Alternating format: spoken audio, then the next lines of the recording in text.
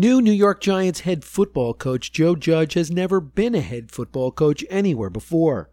He has been in the tackle football business for 15 years in different capacities, just not as head honcho. Judge began his climb up the coaching ladder as a graduate assistant at his alma mater, Mississippi State, in 2005, before moving on to Birmingham Southern. He then got his big break as a special teams assistant at the University of Alabama, where he stayed for 2 seasons.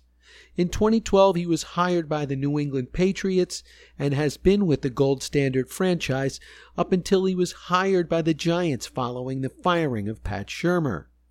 NFL schedules were released yesterday, and as would have it, Judge will have to wait 1 day longer on opening weekend to make his debut.